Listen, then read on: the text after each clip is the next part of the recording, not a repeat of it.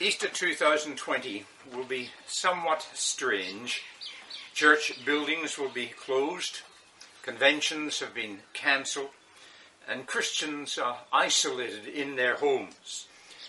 And yet the people of God, that body of believers, will nevertheless remember the doing and the dying and the rising again of our Lord and Saviour Jesus Christ. That though separated physically, we shall be one in spirit, worshipping and rejoicing in our God and Saviour. And to that end, I'm turning to the 14th chapter of John's Gospel. John chapter 14. Some of you may know the name Warren Wiersbe, a prolific author and speaker and pastor. And among his many books is a little commentary on the prophet Habakkuk. And he entitled that little book, From Worry to Worship. Those words are a wonderful description of the opening verses of John 14. And so I'm borrowing Wiersbe's title for these series that I will do over this Easter period. How does John 14 begin?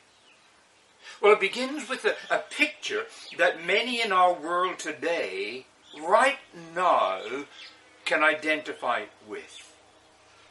Troubled hearts. Let me quote. Jesus said, "Let not your hearts be troubled." And the term that the gospel writer uses here, this word troubled, is a very strong word. It signifies horror, agitation, anxiety. It means to be deeply, deeply troubled. And is that not true of many a heart today? People's hearts failing them, filled with dread and fear and worry. It is to such hearts that Jesus speaks, and he speaks with an authority and an assurance. He speaks of a house, he speaks of horror, and he speaks of hope. He takes the hearts of people from worry to worship, from trouble to triumph. Like the great and good pastor that he was, Jesus enables his followers to overcome their fears by focusing on him and on the future. Focusing on that which is yet to be will enable them to face the frustrations and the failures and the forces of today. And it was a mindset that he knew himself very well. For as Jesus walked the paths of Palestine, as Jesus moved towards Golgotha, upon what was his heart fixed? The words that we find in the book of Hebrews. For the joy that was set before him, he endured the cross, despised the shame. So what does Jesus speak of here to calm our fears, to dismiss our troubles? Well, if you're acquainted with this passage at all, you will remember that Jesus here speaks about my Father's house. That wonderful, warm term, that glorious description of that which will yet be, heaven, the new heavens, the new earth, glory, eternity with him, whatever phrase you want to employ. And isn't this what Easter really is all about? It's about the Father's house. It's about eternity.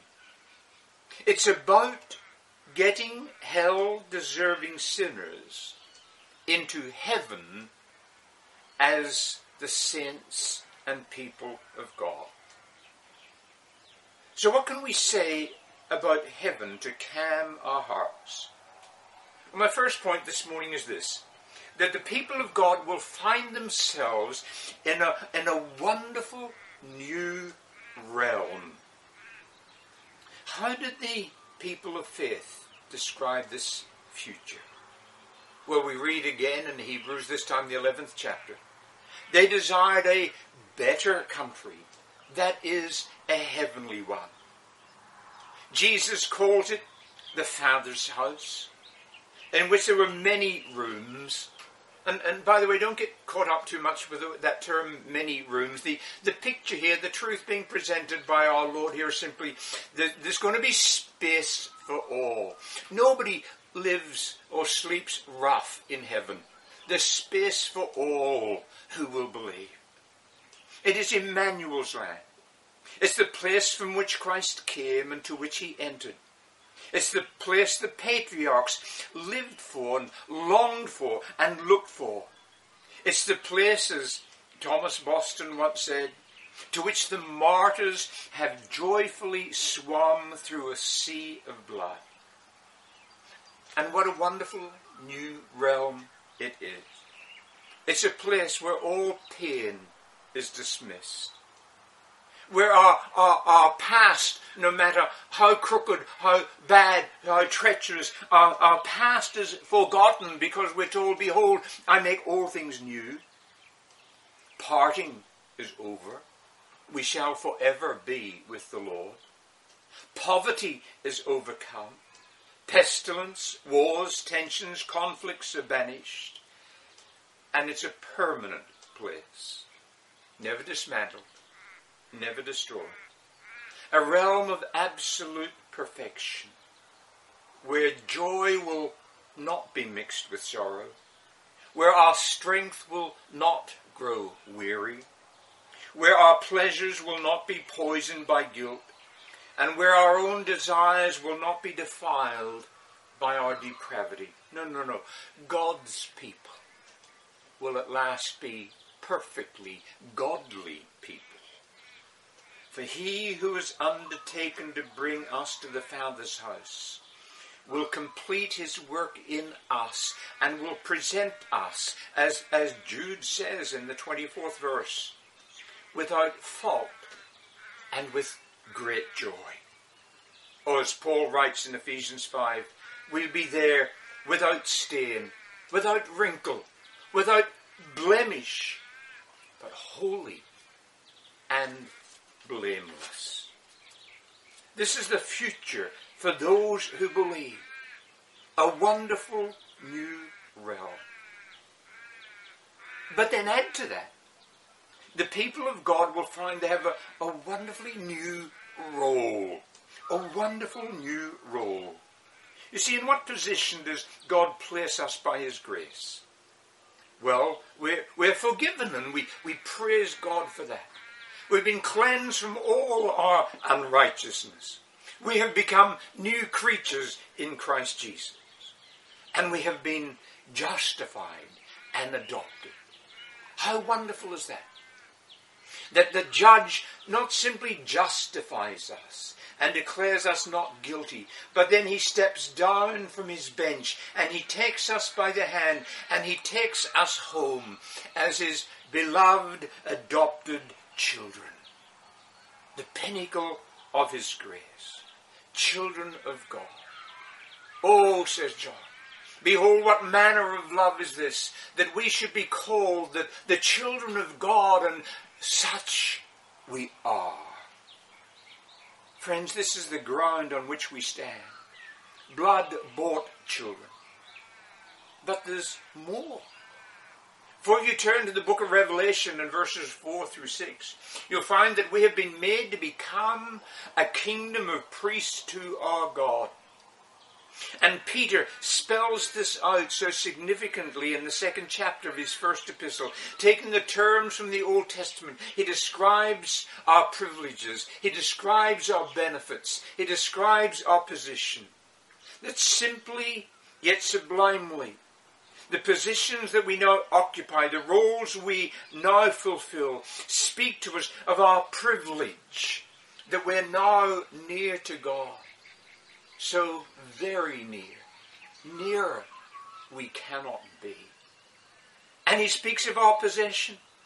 That God has purchased us, that God has acquired us, that we are now his own private, precious possession. And our position, holy, regal, reigning with our Lord, offering the sacrifices of praise. And what does this all mean to us personally? We will at last be masters of our own hearts and passions and inclinations and desires. The promise that we failed to keep today. The good intentions that never see fulfillment. The commitments we make but we never maintain them.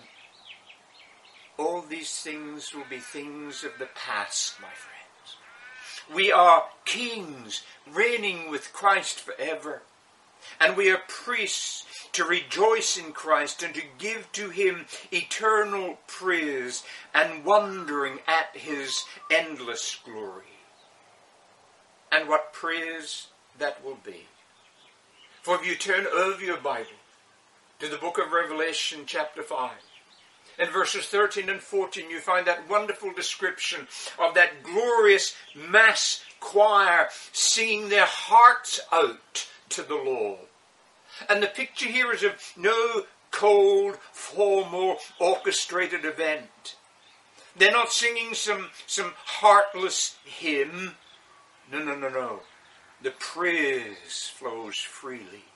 Their hearts are aflame. Their lips move adoringly. The sacrifice is acceptable.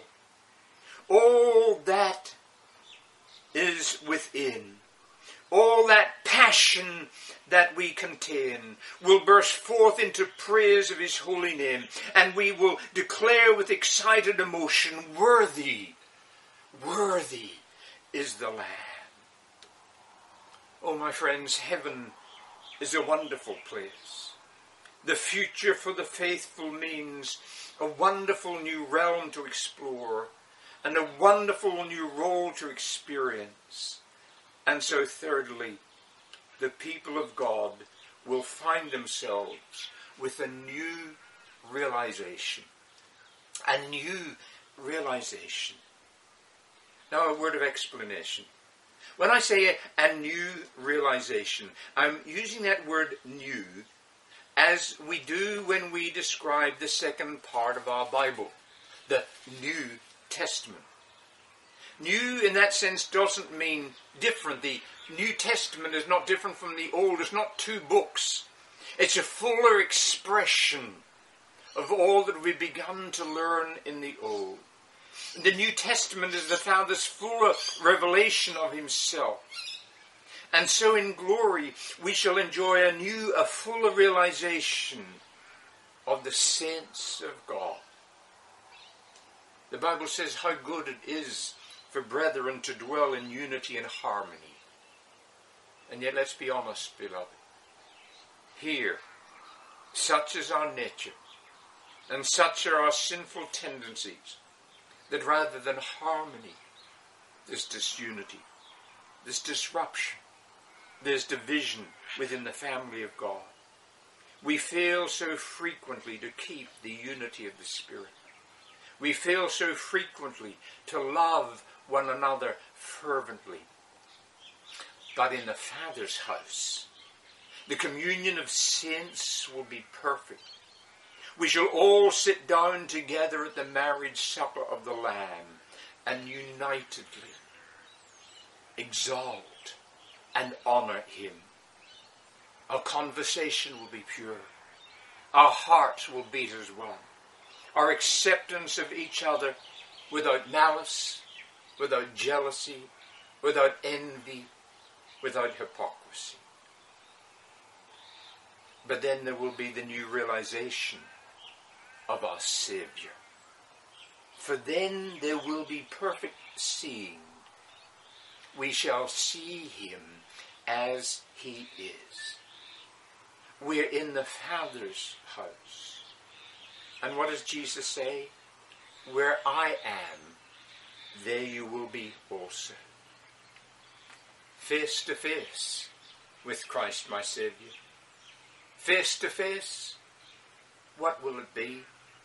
When with rapture I behold him, Jesus Christ, who died for me. Perfect seeing of the Saviour and perfect satisfaction with the Saviour.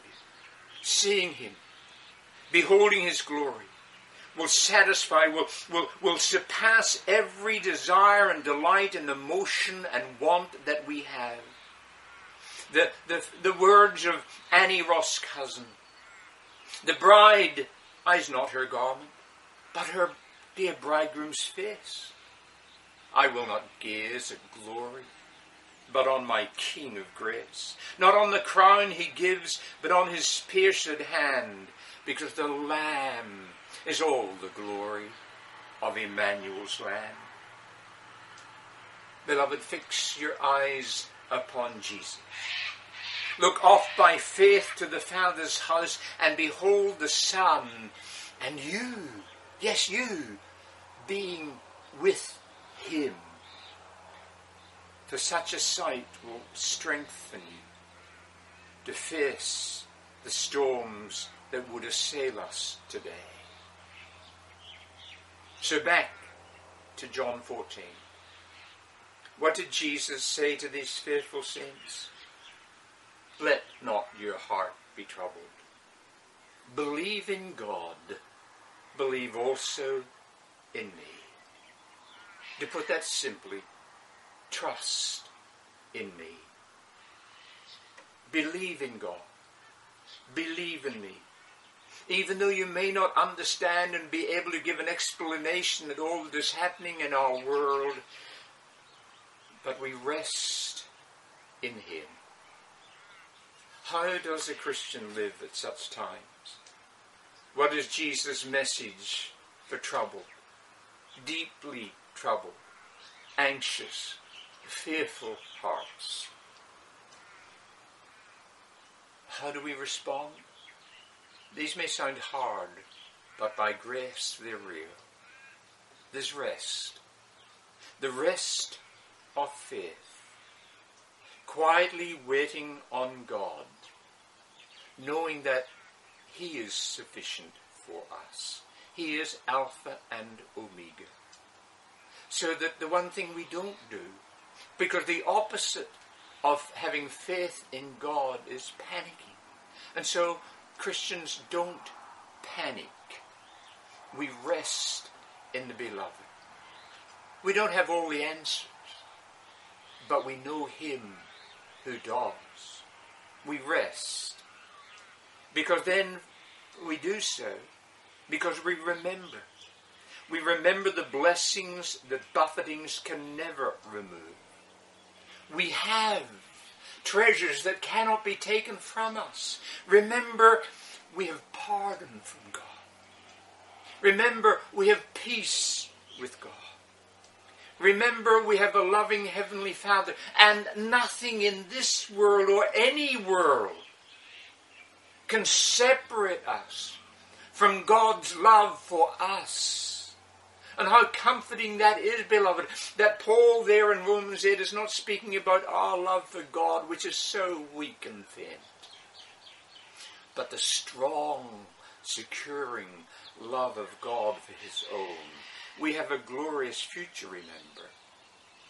The Father is waiting in the Father's house for us. Rest. Remember. And realize that God is not ignorant or surprised by what is happening in our world.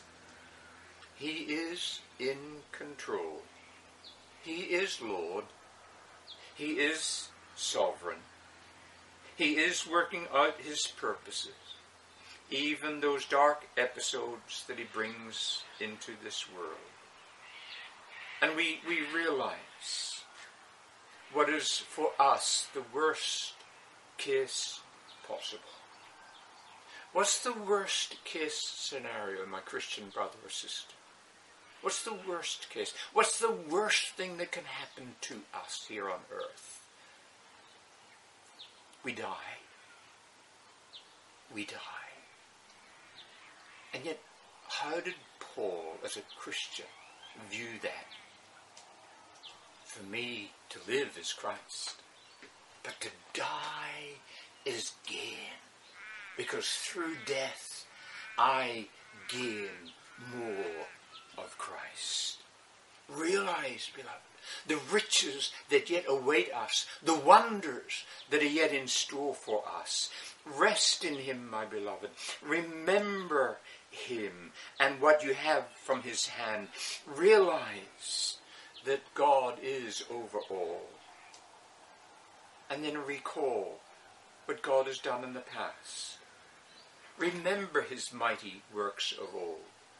Remember and recall his mighty acts, his wonders that he's performed.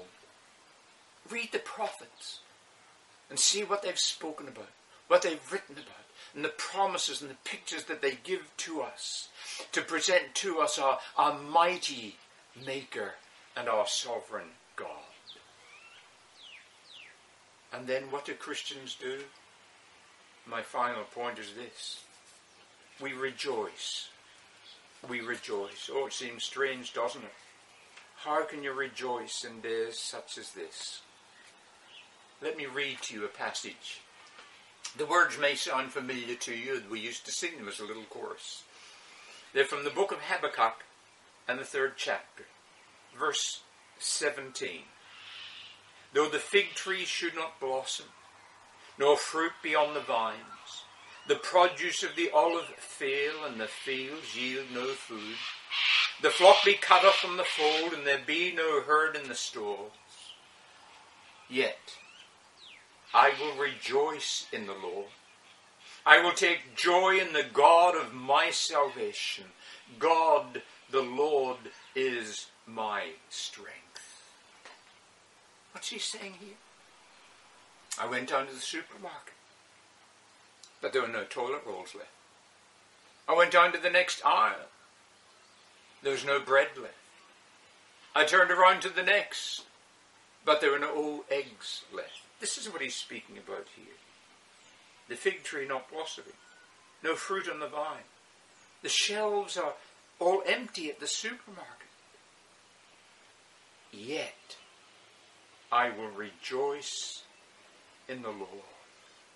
I will rejoice in the sense that the shelves may be empty, but God is nigh. God is in control. The sense that God is in control brings quietness to my soul. The sense that God knows brings a calm to my heart. It feeds my faith. It enables me in these troubled times to wait quietly and look to him. This is what Christians do. Let not your heart be troubled. Believe in God. Trust in God. Rest in him. Remember the blessings. Realize his lordship. Recall what he has done. And therefore rejoice. Rejoice in the Lord always, because, beloved, for such a time as this, we're commanded. It's not just good advice of a preacher, but it's a command of God that we rejoice in the Lord. And so I close this morning with these words from someone who I appreciate so greatly. His words and works are so encouraging and supportive. An old brother who is now with the Lord, Alec Mortier. And he once wrote this: our security is not in human organization, nor national strength, nor personal insurance policies and sound banking, nor in our ability to explain.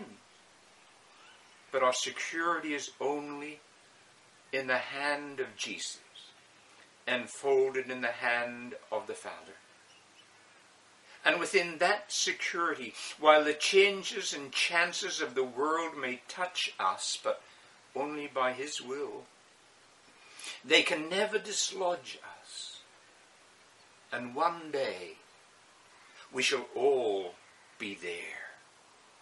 We, the Lord's gleanings from the wide earth, when the kingdoms of the world have become the kingdoms of our Lord and of his Messiah. One day, we who believe, we will be there. We'll all be there in the Father's house, praising and prizing our Lord and Saviour. And so Jesus says to his troubled followers, let not your heart be troubled. Believe in God. Believe also in me. And therefore in the midst of trouble, know the triumph that there is through faith in Christ alone. You think about that.